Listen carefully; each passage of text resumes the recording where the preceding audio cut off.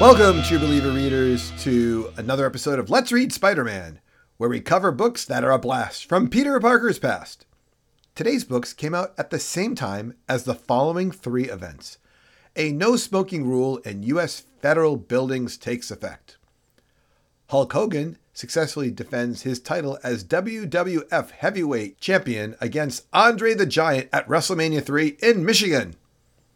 And Vincent van Gogh's Sunflowers sells for £22.5 million. The sale makes records for tripling the record for an auctioned painting.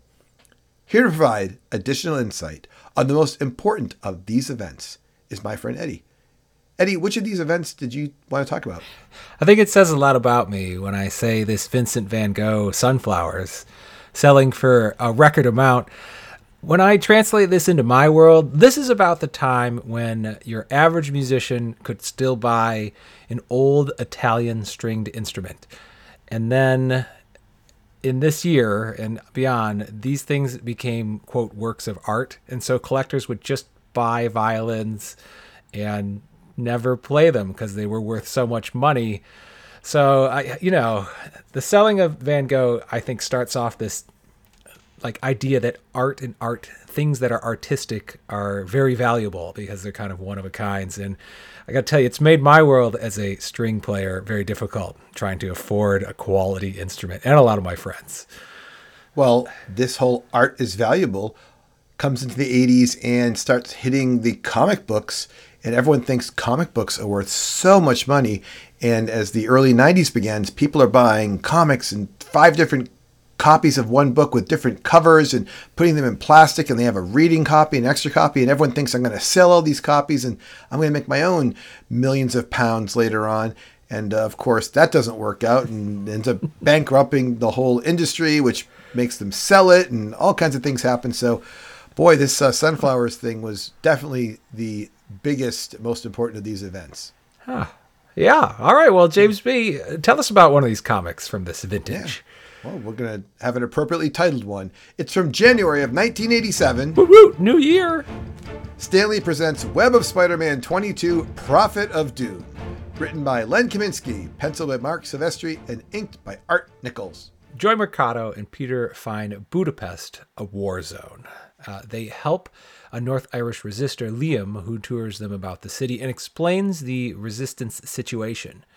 But the IRA doesn't like snoopy Americans, and Peter and Joy are kidnapped and taken to a Roxxon Corp facility. Yeah, Peter is afraid to allow Joy to know he's Spider-Man, so he allows them both to almost be killed. Spider-Man helps them escape, and poor Liam kills a terrorist who turns out to be his brother. Peter and Joy are mad that no one will go to trial for this. Roxxon decides it's too risky now to sell defective weapons to Great Britain and blows up the building, so there is no evidence. Dang, James B. Big ending there. Our next book is from February of 1987. Stan Lee presents Web of Spider-Man 23, Slip Slidin' Away. Written by David Micheline and Len Kaminski, penciled by Jim Fern, ink by Vince Coletta. On the flight back to Budapest, Joy is castigating Peter for being unprofessional because she thinks he has a deal with Spider-Man to only take pictures of Spider-Man. Spidey was able to stay incognito in London, but in Budapest he straight up saves Joy Mercado. I don't totally understand Joy's contrived story to explain Peter and Spider-Man's connection, but there's no way she doesn't know Peter is Spider-Man. Meanwhile, we get a 1-page explanation of Slyde's background and how he was double-crossed by his employer. But we get 3 full pages of Peter with Aunt May and tenant Victor Palermo. At first, they eat chicken. Then Peter tells them about his trip. And then the saga culminates in Peter choosing syrup instead of honey on his waffles. Slyde robs his crooked former employer, and while Spider-Man is able to web the briefcase full of money Slyde is carrying, he can't web Slyde and he gets away.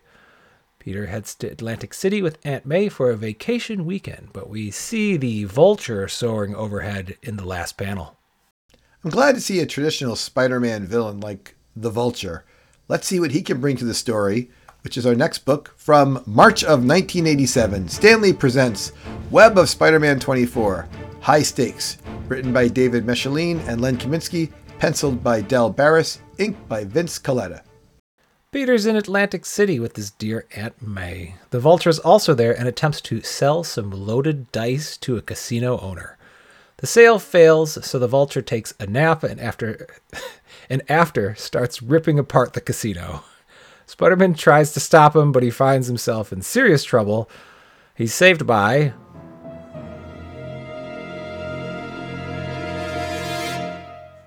the Hobgoblin. Turns out the casino is under the protection of the Rose, so Hobby was called in after the Vulture first talked to the casino owner. Peter rides the bus home, pondering his problems and ignoring his aunt. I like this book. They spent a little PSA time on Know Your Limits for gambling, and then they got into the action with not one, not two, but three actual Spider-Man villains. Okay, there's a point where the Hobgoblin's getting ready to attack Spider-Man, and they're like, we don't have time for that. Go do something else. And he just like lets him go, but whatever. Hey, Eddie, we also had a magician who made Peter disappear. I saw a guy fall out a window. Closer to home in this book, we have appearances by Aunt May, Nathan Lubinsky, Victor and Rose Palermo, and even references to Jerry Mercado. A very good Web of Spider-Man book. What did you think, Eddie? As soon as I saw the Vulture, I thought, this guy is old. The writers Micheline and Kaminski lean into this when the Vulture drinks some chelated manganese and reveals why he must raise a lot of money. It's for an epic funeral. Like I said before, he also takes a nap. There's a fearsome supervillain. Apparently, Spider-Man's powers were also on a vacation at Atlantic City because he has a lot of trouble fighting him without any obvious disadvantages or injuries. Not my favorite book, James B. Wow, we didn't even set this up. I really enjoy this book, and you really don't. We're gonna have some things to talk about, but maybe it's because you don't understand what was really happening in this book. Let me see if we can find someone to talk to who was at the scene. That's right, listeners. It's time for the Daily Bugle presents Live with Eddie.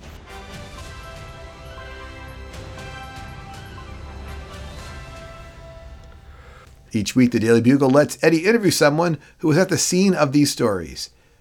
Eddie, today, please welcome Vic Palermo to discuss everything that he saw and he learned also from Peter Parker when he was in Great Britain, and things he saw when Spider-Man was there. Okay, let me know when Vic is on the line. Hello, this is Vic. Hi, Vic. How you doing today? Oh, I am very good. Hello, Eddie. Vic, have you been at Atlantic City lately? Yes, I was there with Rose and with Nathan. Oh, Nathan, that guy, he spends a lot of money. That guy spends a lot of money. He don't have that much money. He spends a lot of it, though. And then May was there, too. Yeah. We saw a magician. Did you?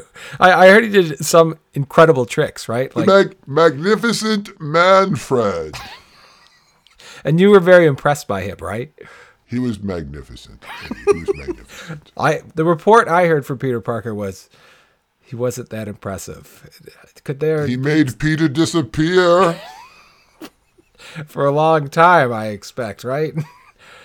Well, I'm very glad you got to take a break from the boarding house and take a little vacation, right? Yes, we saw the Magnificent Manfred. Yeah, Vic, you told me that already. Anything else in Atlantic City that you saw unusual or dangerous, perhaps? Well, Peter told us that when he was in Great Britain, he saw Spider-Man there, you know. He saw Spider-Man in Great Britain? Yes. Why would Spider-Man be in Great Britain? I don't know, but you know what else? What else? He had Colonel Sanders chicken. Did he, Vic? 17 herbs and spices. 17! Oh, they do it every time. All right. Well, Vic, do you drink some chelated manganese? I do not know what that is. All right, I'll send you some, Vic. Thanks for appearing and talking to me about your trip to Atlantic City. You're very welcome. Next time we talk, I'll talk to you about what the Mile High Club is. Okay, Vic. All right, thank you, Vic. Thank you, Eddie. That's all the time we have for today. Remember to check out the Daily Bugle for even more news and amazing first-hand eyewitness accounts like this.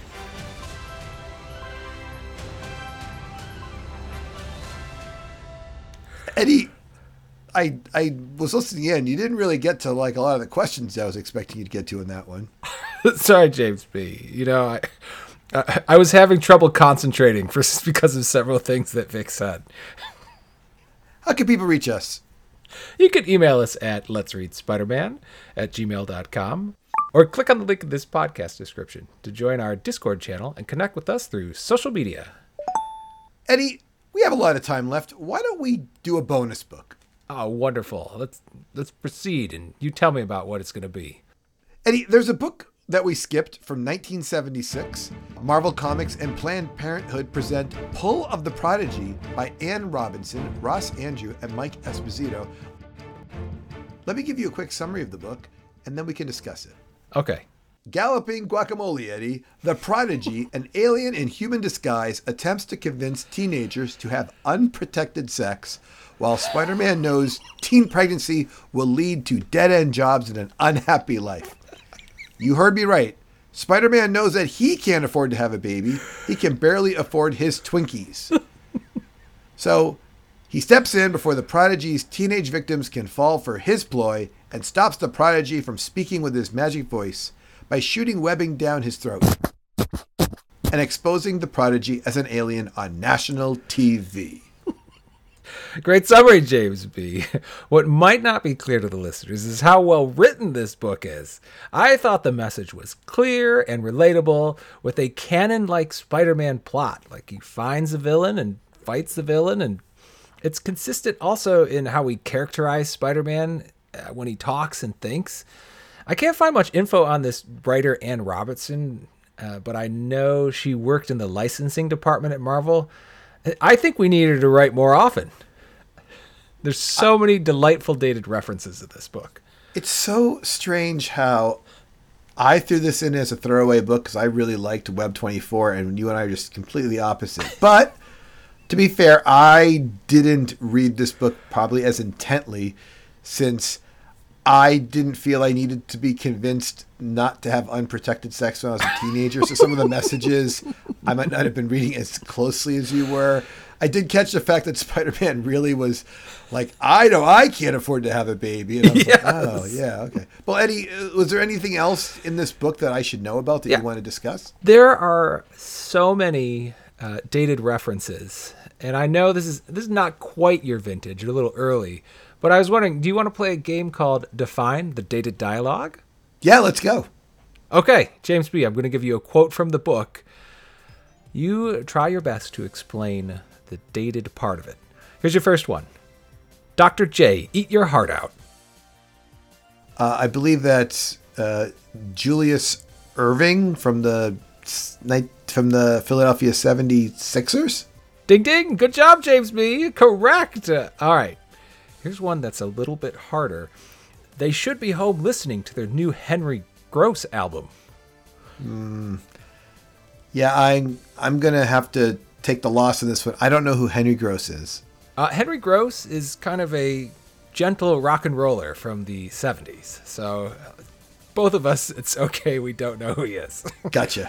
Here's your next one. Are you going to follow this thing through? Or are you going home and to catch the beginning of the Waltons? Well, the Waltons obviously is a TV show.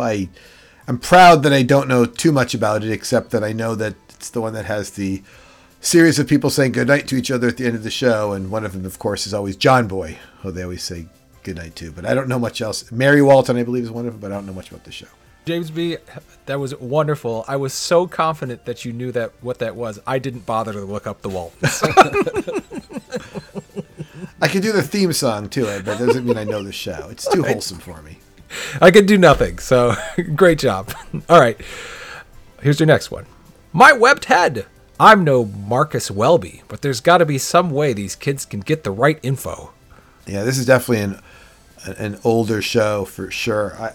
I feel like it's Marcus Welby, MD, so I believe he's some kind of doctor, but I don't know anything about that. James B., so impressive. Your knowledge of TV shows. That is correct, Marcus Welby, MD.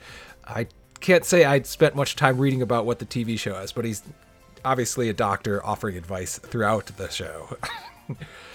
Here's your hardest one, James B. On page 4 of this book, there's a note on Prodigy's bedroom mirror that says, Galactic Glory.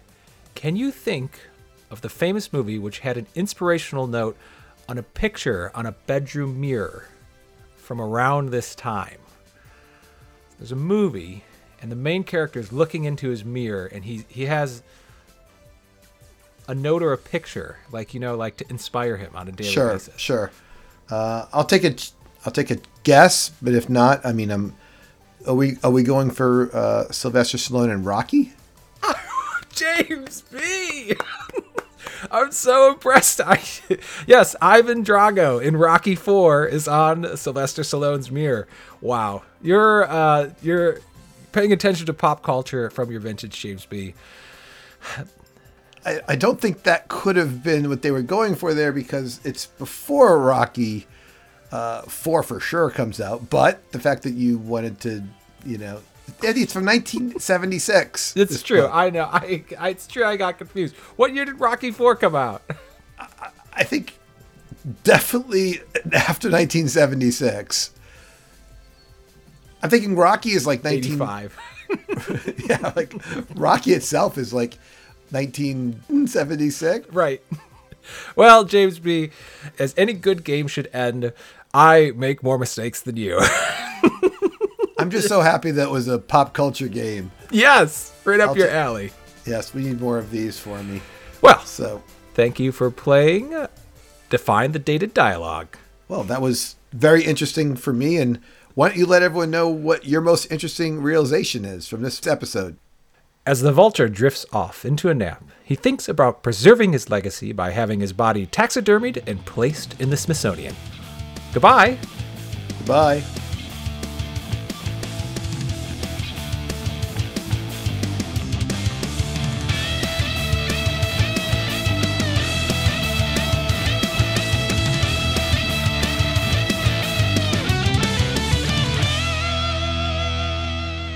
What if Rocky IV was inspired by this magnificent book we covered today, James B?